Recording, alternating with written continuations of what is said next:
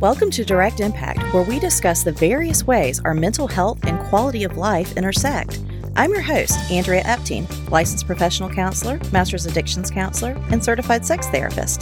Think of our time together as focused self-reflection mixed with insight, passion, and empowerment. Now, take a deep breath. Now let's dive in and see what impacts you today.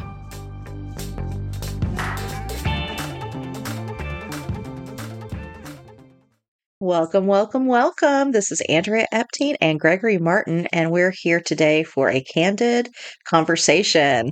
Going to make this one a little bit more personal today. Something I noticed in myself that I try to keep out of the counseling room because, there's ethics for professionalism. But even in my personal life, when I listen to people, I'm even doing it now, is I have my ears attenuated to you, but I'm looking down and I look away. It may seem like I'm spacing out to some people, but really, to me, it's intently listening with summoning all of my energy and all my awareness and pointing at you while I'm almost kind of turning off my eyes and having them in one direction. I was wondering if you were aware of any of your own listening tics or listening tics of other people, or if tics is even the right word or anything like that. Yeah, I have tons of repetitive body movements is what that stands for. And they really are a way that keep me focused. So it might not just be like when I'm listening, where are my eyes and how do people respond to where my eyes go when I'm in contemplation or deep thought or trying to recall a memory or bring something up. So it's not just that. It's in a lot of different things. I mess with my wrists a lot. I have, just some, very subtle picking behavior, nothing that causes harm, nothing that, causes injury or bleeding. But I move my fingers together around the outside of my cuticles. I don't pick anymore, but I just kind of rub. And it is a way to get me focused. It's a way to get me engaged. It's a way to channel my energy. It's not anything that's destructive, but these repetitive body movements help people stay engaged. They even give them a little bit of the chemicals that they need to, do the work that they're focusing on. So, yeah. Do you bring those in the counseling room or do you try to keep them out? Mine? Yes. I bring them in. Okay. I can't not because I want to bring my full attention and my awareness and my focus to the room and to my clients. Yeah. So I can't do one without the other. So I happily bring them into the room. I don't know how noticeable they are to my clients, and I don't know unless they tell me how they perceive them, because they might look at that and be like, oh my gosh, my counselor is anxious or something. It might present that way, but that's not anxiety for me. That is not what's going on. It is what I need to stay completely engaged and attuned and focused in the here and now.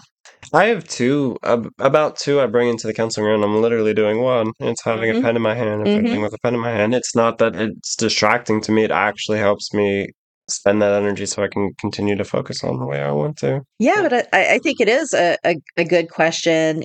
If you're mindful of it, if you're aware of it, probably our very in tuned, hyper-vigilant clients are going to be aware of it as well.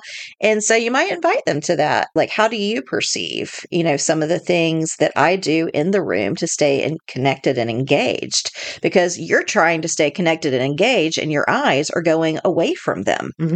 And so asking that question, I think, would be very important. And then also allowing them to tap into, that's good. But actually, this is how it feels for me when you do that. Doesn't mean you change it. Right. You can't change it. Don't change it. That's what you are offering the client is your full engagement. But, I think we're doing right now and just sitting and being self-reflective and, just be yeah, I'm sure that this helps us. We want to honor that, but we also want to let other people know that we're using that to help them. Okay, listen up. I just need to say how life-changing Canva has been for our team. It packs the value of one, maybe even two, full-time employees, saving me thousands. It is valuable money and time that I can put back into my business. Thank you, Canva, for making all the things possible. Use Canva for your social media posts, professional graphics, presentations, digital courses, posters, videos, logos, and much, much, much more. Canva is a must-have for real, y'all. With thousands of professional templates, images, and quality content to choose from, it's like having an experienced graphic designer and content creator in my pocket. With Canva, you can collaborate with your team and tackle projects together in real time.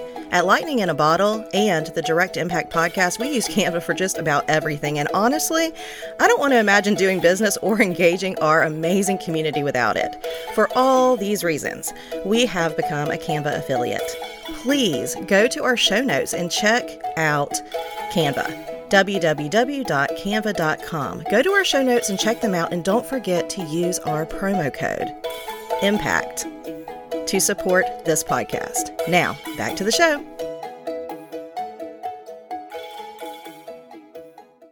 So I guess I got one more question just off the top of my head, and it deals in the realm of eye contact. So most of the time, I don't even have to necessarily think about it as I maintain it, but there gets to a point, maybe just in social situations, even outside the counseling room, where it's like, I've noticed that I'm making a lot of eye contact, and I kind of want to fill space by just kind of looking away and then looking back. Do you ever find yourself like, oh, maybe this is a little too much eye contact or anything like that?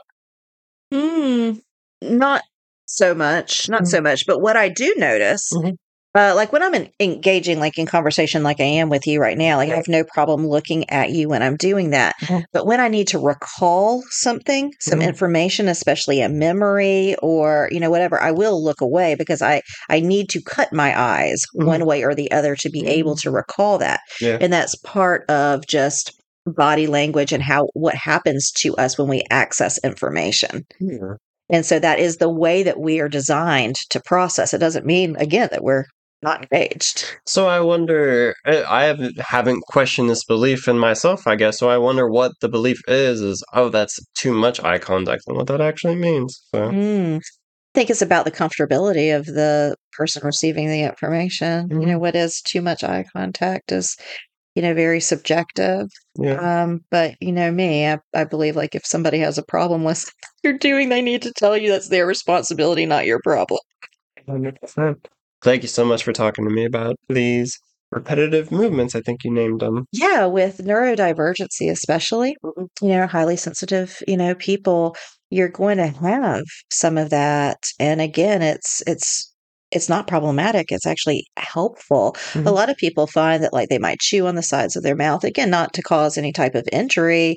But there's tons of repetitive body movements, a lot of, like tapping, and people might be like, oh, that's, hyperactivity. Mhm. No, that's how they are staying engaged. That's how they're staying hyper focused. That's one of their superpowers. It's not problematic. Yeah. And so we need to shift the way that we view a lot of these things. Thank you so much for talking to me today. Yeah, you're welcome.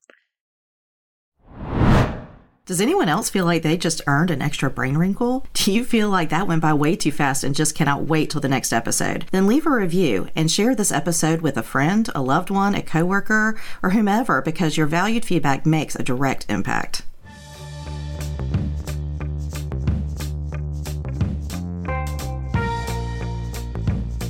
Thank you for dropping in. Snaps to you, because you have made a direct impact by listening to this podcast. Make sure to follow us on social media and stay tuned every week for a new episode of Direct Impact with Andrea Epting.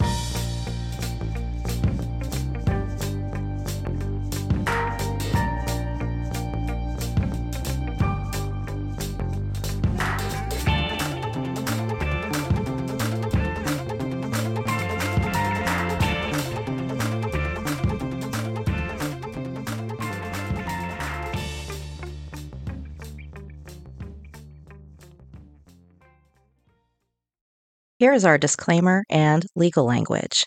Yes, I'm a psychotherapist, but guess what?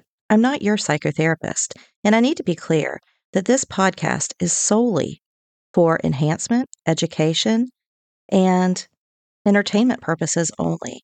It is in absolutely no way a replacement for professional counseling services. If you feel like you need additional support, we strongly encourage you to seek that out today.